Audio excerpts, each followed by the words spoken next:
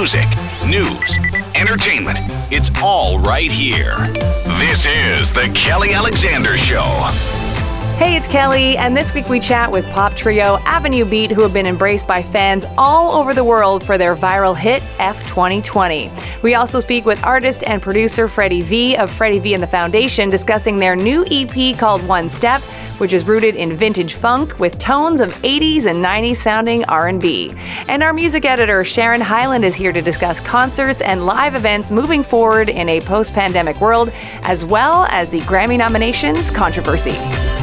The Kelly Alexander Show. Joining us on the show is Avenue Beat, a group from Quincy, Illinois, and Sam, Savannah, and Sammy have taken 2020 by storm with their hit song F2020. Over 50 million global streams and over 16 million views on TikTok. Ladies, what a year. What a year. Oh boy. Understatement of the century. I think, obviously it's horrible for many people, but for you guys, it's kind of working out, right? I mean, so far, life gives you lemons. You chuck that lemons at the year that you've been having. And then away you go. So I have to ask how three theater nerds, because I read that, from Illinois, managed to move to Nashville and have this pop music career going on. How did that happen? Accidentally? Yeah. I don't know. We just started singing as friends, and I think we just kind of kept doing the next right thing on accident, and now here we are, and we're just kind of like, what's going on? We're just chilling, really. That's how we got here. We're just chilling. That's so cool. Now, do you like being in Nashville? Because I think a lot of people in pop would have headed either to Los Angeles, most likely, or maybe New York. I think most people think that Nashville is country, so confirm or deny. I mean, that is kind of the stereotype Nashville gets, but it really is, I think, especially more so now, it's less about genre and more about just writing good music. I'm so happy that we decided to come here first because we really learned how to write a song and respect for the song. And yeah, and it's such a close-knit community. And it was a great place to kind of grow up in a songwriting sense. Now, talk to us about the songwriters in Nashville, because I know that I think for a lot of fans outside the industry, they think it's like all these songwriters, but it's probably a small knit community, whether you're LA or Nashville, right? Yeah. So you pretty much know everyone else. Yeah. Okay, that's cool. Now, did you have any clue that F2020 was going to go bananas? Zero. We literally just threw it up on TikTok because we thought that would be the only place it could live because we said the F word so many times. Got it. And so was the song actually finished when you put it on TikTok or not finished yet? Nope. Literally just a verse and chorus. We finished it shortly after. Okay. So was there panic mode to get it done? Yeah. It was weird because we had such a short amount of time to do it, but also it made us not overthink anything. So we were just okay, it works, cool. Awesome. Now, what was it like to start seeing those numbers go bananas on TikTok? Insane. It felt like a prank. It felt like a prank. It really did. Yeah. It was super weird. We just kept checking. We're is this actually happening? Wow. Now, did you guys do the lyric video pretty soon after that to have that ready for fans, or? I think so. Yeah. That happened months ago, which is here in quarantine time. Yeah. So you have had a bunch of celebrity support. I know support from Justin Bieber, BB Rexa, I think Maren Morris. Who has freaked you out the most that you've heard from or know that they have appreciated the song? Will Smith. And so what was the contact with him? Did he actually message you or you saw an online thing? He made an entire video to our song, just and posted it on his Instagram feed. Yeah. And we were just running around the room screaming. Yeah. That's so cool. Now, have you actually physically spoken to him at all? No. Next time. No, yeah. No. We don't want to bother Willard. Okay. We do not want to bother him. He was probably busy with that HBO reunion with the Fresh Prince cast, so maybe. I know. I'm so excited about that. He's got more important things to do than talk to the likes of us. So you have to tell us, because being in Canada, obviously we are huge fans of Jessie Reyez. So how did this collaboration come about? Because first of all, your original F2020 is amazing. And then it's with her on it, it's amazing again, Oh my God. That's so nice. She slid into our DMs shortly after we put out the song and was just telling us how much she loved it. And then I think we kept in contact, and it kind of just happened naturally. It was so cool. She freaking slayed that verse. Yeah, we were like, way to write a verse better than ours. But it's fine. It's fine. And so did she, like, you obviously did it virtually, so she, I'm assuming, was in Toronto or wherever, and then sent it in. Now, something else that I thought is particularly interesting when I was doing the research is that you guys seem to do all of it, right? Like, you're writing it, you're producing it, all that stuff. And I think it's amazing for women in 2020 to be doing this and getting acknowledgement for it. So was that like a conscious choice, or is just who you guys are? Both? Yeah, I think it just kind of happened. Like, I started producing when I was like 15, just because I learned on YouTube and I wanted to. And I think that's a lesson in itself. Like, it doesn't need to be a thing. You can just do whatever you want. Yes. And we've had people do like demos and all these great producers try all this stuff, but the only person who's actually ever like nailed the sound is Savannah. So it makes logical sense. Yeah. So do you all play instruments too, or how does that work? We play to sing, not the other way around. Got it. And do you guys have like a system, like how it works for writing your songs? Because as I told you off the top before we started the actual interview, like, I'm now slightly obsessed with all three of you. And like this, like your sound, like, how would you describe your sound? Like, I think it's kind of like funky hip hop pop. Like, does that make sense at all? Yeah, I'll take it. We don't really know what our sound is. Honestly, we go into the writer's room and we're just like, we have no idea what we're going to create. We just want to create. Yep. Whatever we're feeling in our souls that day. And your lyrics are, I think, really authentic and original. Do you think that's part of the reason why it's translating well with fans? Because you're not just saying like, hey, my hands are in the air, wave them like you don't care. You know what I mean? Like, I think it's cool because the lyrics that we write are usually just us complaining about like specific experiences in our life, like really specifically. So it's nice that other people can relate to that too, even though it's like really just about our lives. Yeah. It's our own personal therapy session usually. Yeah. That's cool. Joining us on the show is Avenue Beat. Make sure you hit up their website for all their social media, avenuebeat.com. Let's talk a little bit now about the fact that F2020 has gone bananas and ridiculousness. Like, have you been able to take it all in? Yeah, yes and no. Yeah, it's kind of strange because like I know it's happening, and we now like do more interviews and all this stuff, but also a lot of the things that I think would be like indicators of success in the normal world kind of aren't happening, like going on tour, going on like meeting people in person and getting to do all this stuff. I mean, it's kind of nice because we get to meet people, but also we're like resting ourselves very well, and we're not like exhausted from the road or anything. Yeah. So we're looking at the bright side. We're going to look at it, the glass half full. I was interviewing Tones and I a couple of months ago when we were sort of full on in pandemic. And obviously we're still on full in pandemic, but I'll call it wave one or first wave. And she mentioned she was in Australia at the time at home. And she was kind of like, I don't know what the word would be, not sad, but sad because like obviously Dance Monkey has done amazingly well for her. And she normally would have been hitting the road and coming to Canada and like all over the place to promote songs. You guys are kind of in the same boat a few months later. Do you guys like, are you anxious to be able to hit the road when things are safe in 2021? Yeah, but I also love chilling too. No, we just want everyone to be safe. So, that's the most important thing. Has it been challenging because you guys do all the different parts? I'm assuming now you have probably some sort of level of a team behind you doing some of the setting up the interviews and all that kind of stuff. But do you feel like there's a bit of a pressure because not only are you artists, but you're all entrepreneurs now? Oh, I don't like that. No, love that. Sounds like a lot of responsibility. Do each of you like divvy up maybe like somebody handles Instagram and somebody maybe handles like doing some of the artwork? Like, I don't know. Do you guys do it that way or it's whoever does whatever? It's just kind of... That's good. We're not good entrepreneurs, so we need to be more. That's all good. Now I have to ask you too, have you guys, any of you been to Canada at all, even for vacation when you were like a kid or something? No? No, I want to. I'm in love with Canada.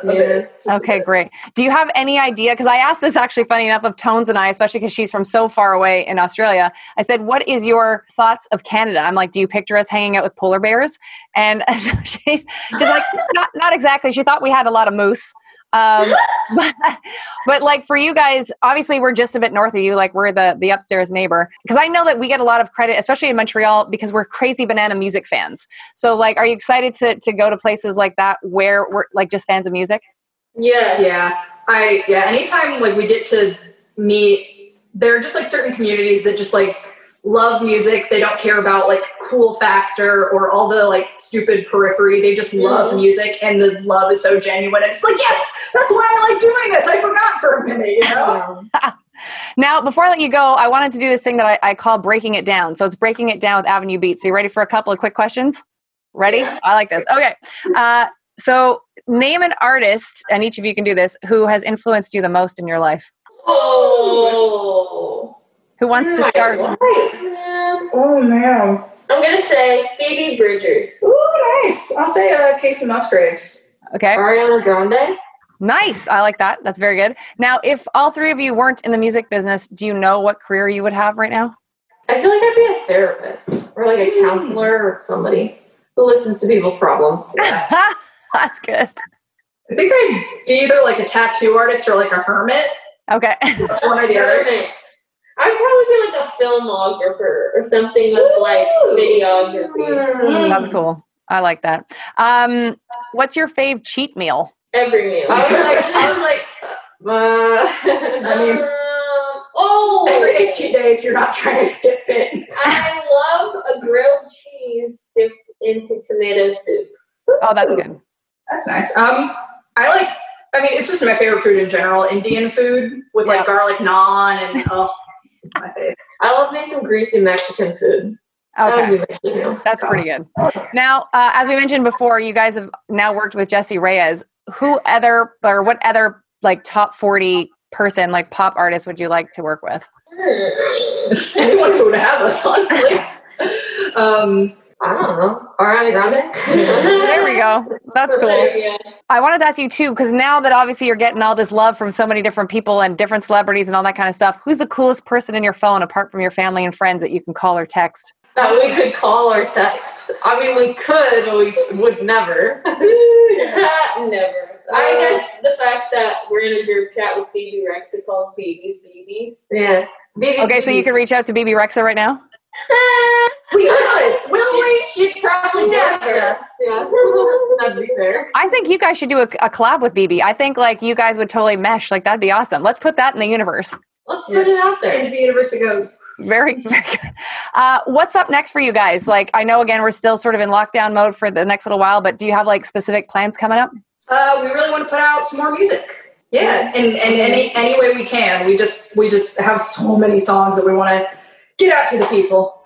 Perfect. And any message for your Montreal/Canadian fans? We love you! Thank you guys so much. Thank you for listening. You guys are the best. Thank you so much. That's awesome. We appreciate that. Avenue Beat hanging out with us on the show. Don't forget, you can hit up their website, avenuebeat.com. The Kelly Alexander Show. Joining us now on the Kelly Alexander Show, someone who we love very, very much, our music editor, Sharon Hyland. Hello, Sharon. The love goes right back at you, Kel. I appreciate that. I love you all the year long, but especially in December. Oh, the holidays. Yeah. Exactly. We're all festive. I've been good, really. Yeah, exactly.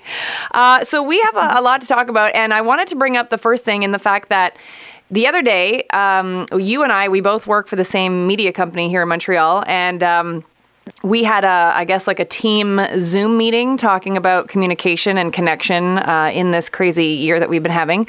And our general manager actually brought up that he'd been speaking to someone two people actually in the live concert industry and also in the live comedy show industry, and how they've had to pivot and deal with the situation that has been this year. And one thing that he brought up that he said that the live concert person had said was that drive-in concerts, they're okay, but they're not really a moneymaker. And going forward, when things do go back to normal, not sure if that will still be part of the repertoire, if you will. So as someone yourself who has gone to a drive-in concert, do you think this will still have to go on for a bit? Because even though I know vaccines are coming, I still don't know how quickly live actual concerts will happen. Well, like we were discussing, the best part, I think, about getting to a drive-in show for our perspective was just to see how happy the band was to be performing. Like they were just completely infused by that experience, the thing that they are drawn and intended to do on this earth, which is, perform the music that they write. And so that was really, it was like a proud moment, happy to support that. It was nice to see other people by that point too. I love my family and everything, but it was nice to see other people in a social setting. So that it was all pluses. Beyond that though, we live in a 4-season city. So I don't know how effective, a drive-in concert is going to be in the wintertime. Mm-hmm. Because you can't play your instruments and it's harder to hear the music when your windows are closed and you're complaining about how cold it is. So no, you can't help but agree with that forecast of how it's not a great big moneymaker, but it was, I think, beyond making money. It was the great connection that artists have with their fans, and it was way more about money in that case. For me, and I think for them, it was just a way to remind us all that as long as this year has felt, it's temporary. We are going to get the vaccine. We are going to get to a point where things will get back to whatever kind of normal is or will be. So it was just a nice reminder for everybody. Before I get to my next question, I'm going to ask you this one leading up to it, which is... the next, but you'll ask the next one. Yes, I'm going to ask the next one because it leads into my next one. So with you sitting in the audience, obviously you went in the summer, I think, right? Like June or something, I guess, when that thing went down. Yeah. So for you as an audience member, obviously you were allowed to get out of the car, I think, to just stay around your car though, right? But like sound-wise and interaction-wise, was it kind of like being at an outdoor music festival? Yeah. And honestly, the execution of the whole thing was flawless. Like you got in line to get into the area, you got your car checked and you were, directed on where to go. Cause if you could get like a premium package or a regular package, everything was good. Like all the views were good. Anyway, so then you watch a show, you're staying near your vehicle. You could bring food. You could bring drinks, not alcohol. They had people serving, and they had people on roller skates that were doing the roller derby team from Montreal, I believe, is who staffed that part of the concessions. And then once the show was done, because they had 2 shows, there was an early one and a later show. When we were at the early one, once it was done, we were out of there in like 5 minutes, which is crazy when you think of leaving a major venue like an arena that you're going to be in traffic and it's going to be, it's just one of those things that you just know is going to happen. But this was like everybody out, and it was just complete common sense because you're flowing out nicely and there was no backing up. And honestly, we were out of that area in 5 minutes and home not that much later. So it was perfectly compliant with the situation at the time. So then my question now is, because the second part of our general manager's discussion in this particular topic was that the comedy expert, and who's in that, was talking about how for comedians, it doesn't really work well with a drive-in setting because of the response time, because you're really waiting for that initial reaction, unlike a band is when I think you just see hands waving a lot of the time anyway. So what do you think about that? Like, yeah, I guess going forward, that's not really a good option for the comedy realm of things.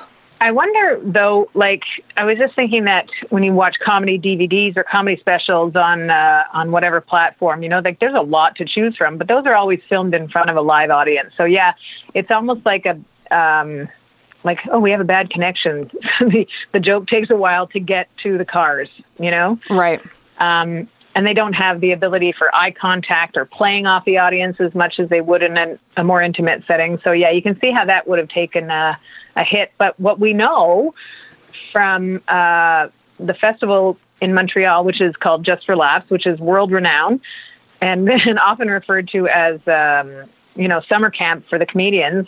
I've heard a number of them say that they've missed coming to Montreal this past summer because of everything that was going on, because they get to have so much fun, because the audiences are so great, and because it means a lot moving into their whatever their next thing's going to be. Like, it's like a great confidence booster, and it's a great career starter, and there's great opportunities to be learned while they're here.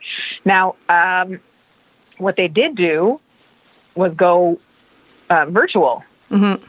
There were a lot of shows that were put online, so you don't have the the mass crowd response. But I know that there were people also in their room, so at least they probably had something that was, feeding their ego a little bit or helping them remind them that they were funny. Do you know? Mm-hmm. So that was at least a bridging of that distance that you would experience for comedy at a drive-in. This was, I think, brought a little more intimate. They could see people on the Zoom call or whatever call they were using for video conferencing.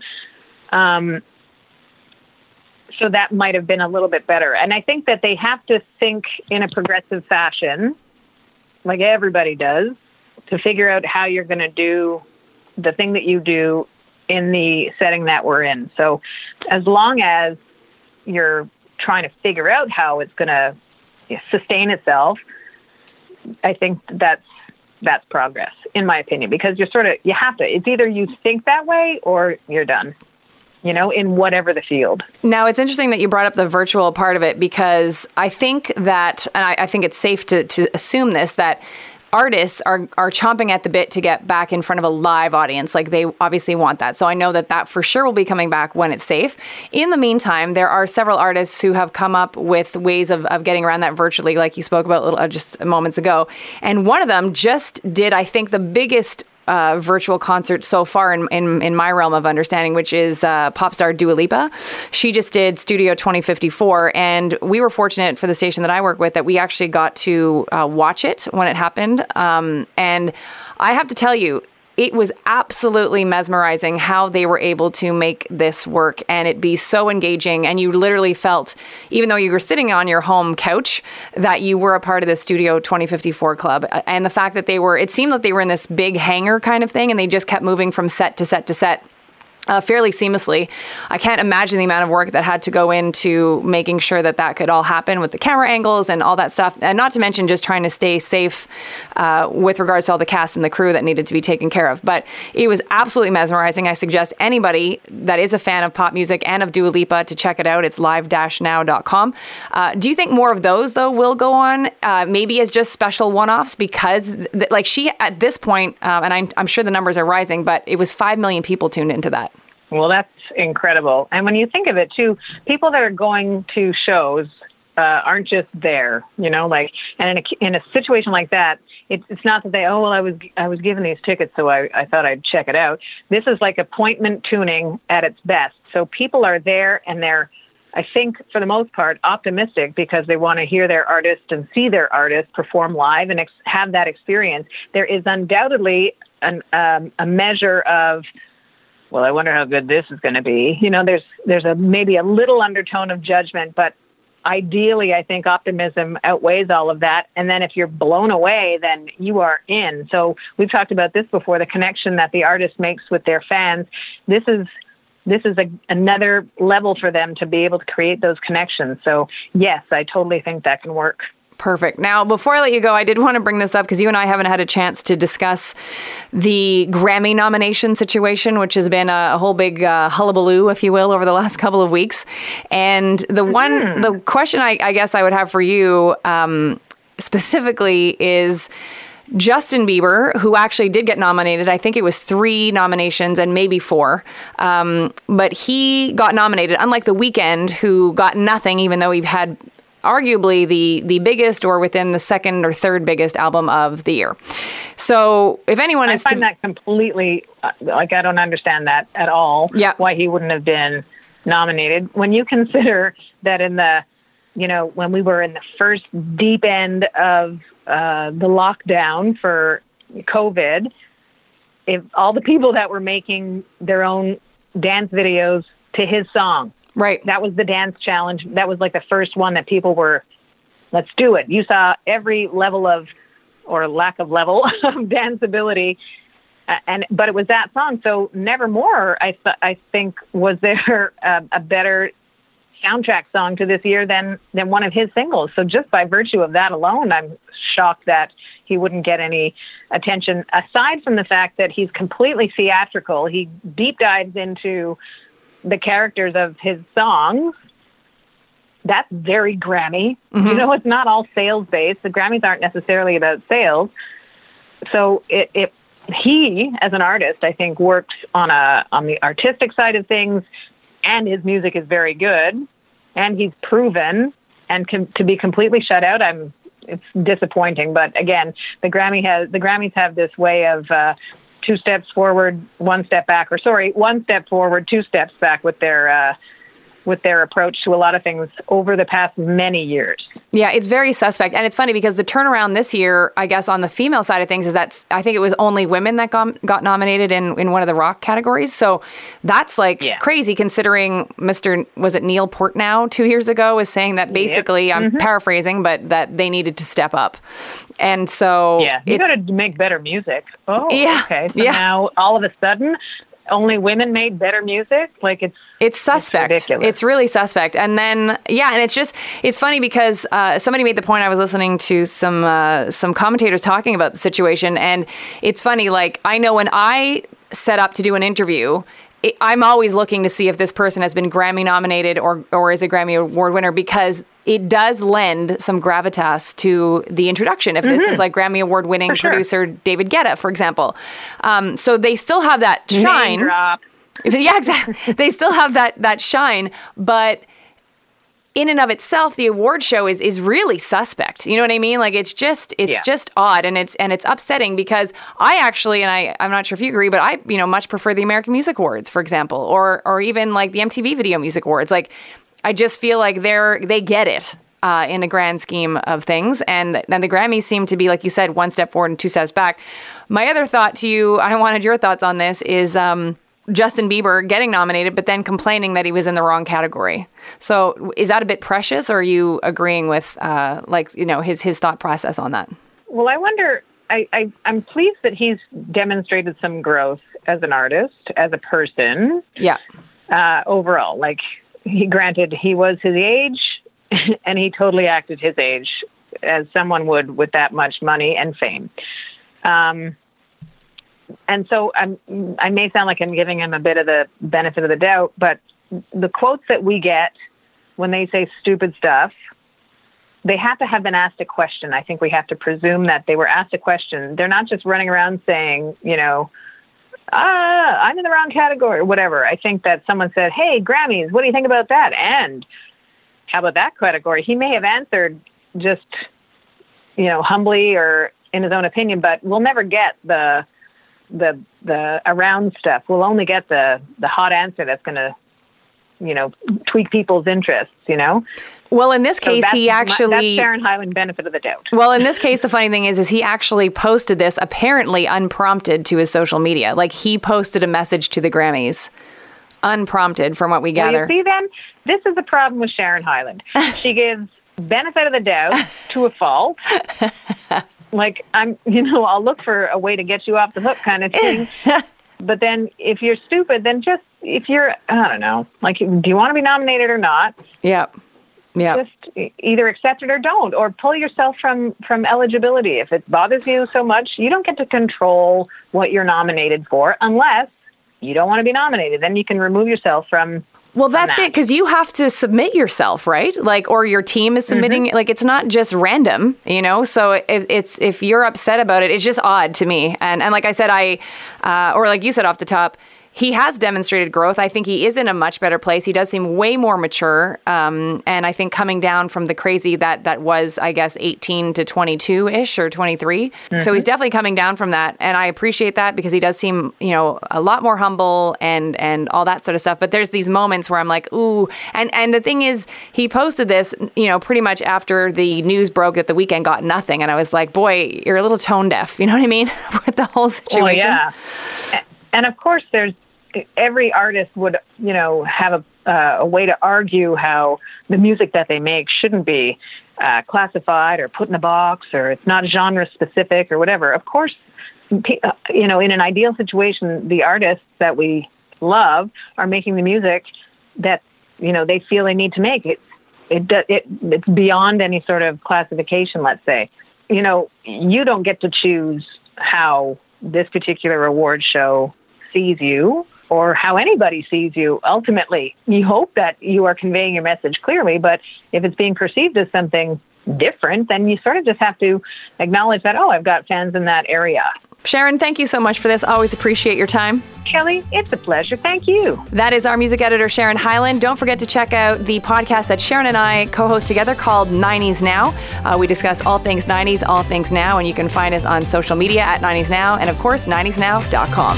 The Kelly Alexander Show. Very happy to welcome to the Kelly Alexander Show, Freddy V of Freddy V and the Foundation. Freddy, how are you? I'm doing well. How are you doing? I'm doing very well. Thank you so much for making time for us on the program, and super excited to talk about your new EP, which is called One Step. Before we get there, though, I did want to backtrack a little bit and talk about your career in music. So how did that start? Was it since childhood? Yeah, pretty much since childhood. I was actually born and raised in the Washington, D.C. area, in the DMV, and my parents are from West Africa. So my father, basically, the way that we ended up in America, my family in America, was that my father was just in the 50s and 60s, just Chuck Berry, all of that in the radio in West Africa and Senegal. And he got a scholarship to UCLA. So that's how they arrived there. And my father was living in the same dorm room floor as Kareem Abdul-Jabbar. So just kind of imagine that whole scene in the 60s, between 1965 and 1970. My father was there, moved to D.C., and then had all of us. So I really grew up in a household that was full of music. My older brother was a musician and had rehearsals at the house all the time. So it's definitely been in my fiber from birth. Awesome. Now talk to us about your influences, because I saw something that said mint condition, which makes me excited because I'm a huge fan of Jimmy Jam and Terry Lewis. So I think that's amazing that, because I don't know if a lot of people that don't like R&B have heard of mint condition. So explain your love of R&B and where it came from. Yeah, my love. I mean, listen, I'm definitely from the school of Jimmy Jam and Terry Lewis. You know, I think I can say that a lot of it, you know, that whole entire camp, which has to do with Prince and the New Power Generation. I think seeing Purple Rain and all that from as a young kid, that definitely had a huge impact. And then just pretty much all of the huge, like, funk institutions that we know as America. So dating back from Sly and the Family Stone to George Clinton and the P-Funk All-Stars.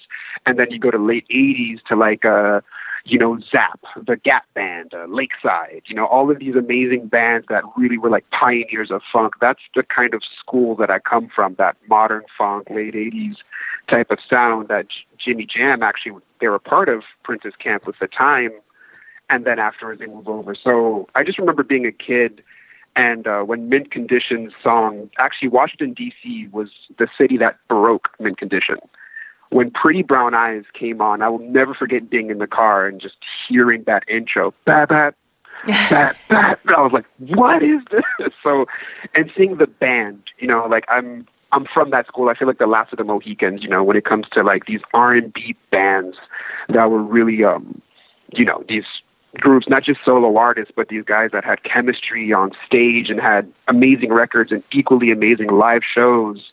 So I'm from that generation of, like, I was a kid when Jimmy Jam and Terry Lewis were really there, but when Mint Condition and The Roots really, like, appeared, those were, like, two bands that really had a huge influence on my musicality. And so how did Freddy V end up in Montreal if you've been in the States? Because I would have felt like, obviously, Washington, D.C., I'm not sure if a lot of people know this, but it's definitely a hotbed of music, especially in the R&B world. So how did you come up here? It's really funny because, like, that's when you ask, all I wanted to do was go to New York. Like I applied to colleges in New York or whatever, and I was just getting just partial scholarship that just weren't enough. And my cousin was actually up in Montreal, and she told me, she's like, listen, it's still in North America. You can make the drive. The universities are on level of all the universities that you want to go with. It's much cheaper, and you kind of have this this mix between North America and Europe. So my cousin was just like, just come up here. And I'm telling you, so you just drive down when you get a little bit homesick or whatever. And then, so I was like, you know what? Let's do it. I needed a change and whatnot. And I got to Montreal and I was like, whoa, what is this super eclectic bilingual city, with just so much artistry bubbling. And and pretty much I ended up here and I ended up staying. That's amazing. And I'm glad. It's actually interesting to hear someone describe Montreal in that regard? Because like, obviously I've been here my whole life. I did live in Toronto for a while, but I think a lot of us always think we want to head to the New York cities of the world or Nashville or Los Angeles. So it's interesting to see somebody wanting to come the other way. Because obviously we do have an amazing music scene here too. And especially I would say in the jazz realm, like we're known for that now. And I think it's just only getting bigger and better. So it's really a cool description that you've just given. So thank you for that. Because I think sometimes people from here forget how awesome our city actually is. So talk to us now about you and the foundation. Like, how did you hook up to become like a group together? Well, I think I can say like the beginning or like our inception was, I have to bring it back a few years back to like one of the last R&B venues in Montreal, which was the Jello Bar. The Jello Bar was probably the only place in Montreal where you can go and see a live band play R&B music. So we were like the young gunners at the time, kind of coming in, trying to get a spot at the club. Like imagine like Purple Rain and about 6 different bands taking over all the weekends in this one venue, you know, and we're like the young kids coming in. That's how it kind of started. And so either people were doing like top 40 stuff or they were doing, you know, like vintage 70s, 80s throwback music. And we're like, okay, so how do we fit in? Nobody knows our original music. You're like, how do we do this? And we're like, oh my God, so we're not new school. We're not in old school. Let's be middle school. So we just kind of focused in on 90s R&B. And when we found our niche in 90s R&B, we used to be in that club from 11 p.m. to 3 a.m. playing 3 sets. I'm talking Jeanne, Jill Scott, Lauryn Hill. We had a 15-minute hip-hop medley of just choruses going from Biggie One More Chance to Ghetto Superstar, going into the Caribbean stuff, no letting go, no holding back, all those type of beautiful melodies and songs. And that's how we kind of like made our bones here. And when we realized the chemistry we had and we're starting to get good, we kind of were like, okay, we need to bring this into the original music sector. And they were my backing band when I released my first solo record. So when we played live, you know, it was just this beautiful experience. We started hitting Montreal Jazz Festival. Stuff was moving, and just the chemistry was just so much. And we're at a crossroads in between records, and we're like, guys, I asked my musicians, I was like, what do you guys want in life? You know, what are you guys looking for in your careers? And then they told me, and I was like, well, I think the logical thing is for us to become a band where everybody writes and everybody composes and arranges and really puts it in. You guys are not just side musicians, you're artists now. You know, so it was a really beautiful like transition and growth of us coming together. But that's where it all started. You know, in the clubs, it's not American Idol, it's not The Voice, it's not these type of places. It's just that old school of, you know, being in a rehearsal studio, being in a garage, playing, you know, sucking, not sounding good at first, and then playing, and then putting the time, and then afterwards sounding good. So we're like very old school in our approach of how we got where we are today. Joining us on the Kelly Alexander Show is Freddy V of Freddy V and the Foundation, and you can check him out on social media. At Freddy V Music is one of them, and also at Band Foundation. So talk to us about the new EP, One Step. I know it's actually independently put out, so that's a whole other ballgame too, the pressure of having that. But in a way, I think that's where a lot of people want to be nowadays, is not trapped in some sort of shoddy record deal. Mm-hmm. Yep, for sure. Being an independent artist is definitely taxing. You know, you have to pretty much be everything. You know, that's what I'm telling my musicians, and it's amazing because I'm actually free because I feel like I have that musical support. I'm free to actually be able to do the business. I feel this year that I'm like running a production company and running a label, and that's what it is to be an independent artist, you know. But at the same time, we do have that ownership, and that's what's really beautiful about all of this. And so we're trying to take advantage of that. We're playing the long game, and as an independent artist, it's about playing the long game and organically, you know, making real connections with fans and real connections with people. And so this record, that's what we wanted to do. We wanted to really start something that has a very genuine and authentic feel to it that brings people a lot of joy. Like, it's funny because we created this record before the pandemic, and we told ourselves, we're like, okay, no slow jams. Let's keep this, you know, dancing. Let's keep this as something that's very inclusive, where people of all walks of life can see themselves in it, can see a part of themselves reflected in the music. And we wanted to pay tribute to the pioneers before us while taking the culture to the future. And so in R&B and funk and that modern funk, we're definitely very true to that tradition. But also what we wanted to do, we took a trip and I had the chance to perform in my native country, Cape Verde, which is like these islands right off the coast of Senegal and Morocco. And that was a life-changing experience for all of us. We were able to go to West Africa and play R&B and seeing how everybody reacted to it. And then afterwards, being in the city for a few more days in jam sessions with other musicians and whatnot, and just exchanging stories and musicality and all that. So when we were just in airports on the way back, we were just really talking about that. Like, man, there's this Afro-pop wave. The world is getting smaller. The United States, Canada, Europe are really being open to really West African rhythms. And it's such a part of our culture. It's part of who we are. We love this music. And how can we find a way to reach out to that side of the world and really bring this into our culture? So I think that was the game changer in the production of this album, that we're R&B, we're funk, we're traditional, but bringing it to the future.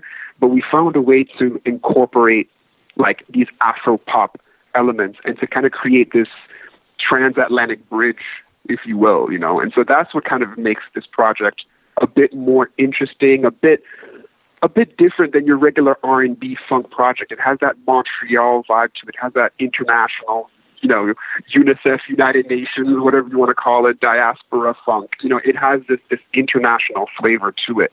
And I think that's what makes us unique. And how would you describe the band to someone who hasn't heard you yet? Like, what would be your description of how and who you guys are? Well, I think the description is definitely like an R&B funk band, you know, like the ones that you grew up with, but with, you know, an Afro-pop influence and an international influence. The way the band came together is that every single musician has played with, it's what we call first call musicians. They've played with, you know, some of the best acts coming out of Canada, you know, and we decided to come together to do something special. And something else is that, you know, our slogan is we got something for everybody. That somebody will groove to, somebody you can find something in there that they will like, you know what I mean? And another thing too is that the band is super international. Like almost every continent besides South America is represented in the group. And I kind of give us our name that we are the modern day Sly and the Family Stone.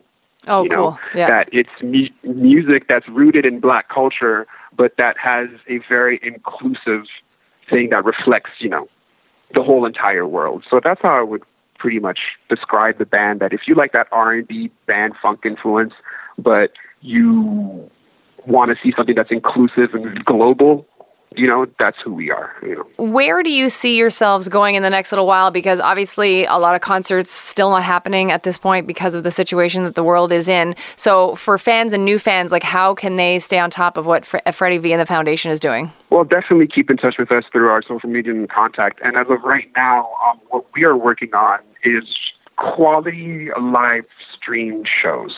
That's what we're trying to do, and hopefully to kind of be the bridge and tie us until, you know, hope the world opens back up again and we're able to perform in festivals. Because this show, our goal is to be in jazz festivals, folk festivals, all these types of huge festivals around the world where people can come out and see us and be like a family show. You know what I mean? Like, we're for all ages, outdoors, 50,000 people. That's our aim and that's our goal. That's what we do here in Montreal, you know, and we want to bring that experience to the world. But I'd say everybody, please keep in touch with us at Band Foundation on all platforms. And look out for some of these live stream shows that are coming, because with technology, with, you know, the internet and sound and engineering, we're working really hard for 2021 to provide some quality content online for people that not only sounds good, but looks good and really gives people this a great audio visual experience that they can still connect with until we can meet face to face. Well, Freddy, I appreciate your time so much. Best of luck, and super happy to have spoken to you about the One Step EP. That's amazing. Thank you so much for the invite, Kelly. Much appreciated. That is Freddy V of Freddy V and the Foundation. And again, you can hit him up on the social media at Band Foundation. Thank you so much for spending time with us on the show this week, and a big shout out to our guests, Avenue Beat and Freddy V. My thanks to Adam Brisson for being an amazing producer, and don't forget that you can listen to us on many different podcast platforms, Apple, Spotify, Google Play, and Stitcher Radio. We'd also love for you to grab all of our social media handles by hitting up our website, kellyalexandershow.com. Have an amazing week. You and I'll chat soon. Find us on Twitter, Facebook, YouTube, and Instagram. Click on kellyalexandershow.com.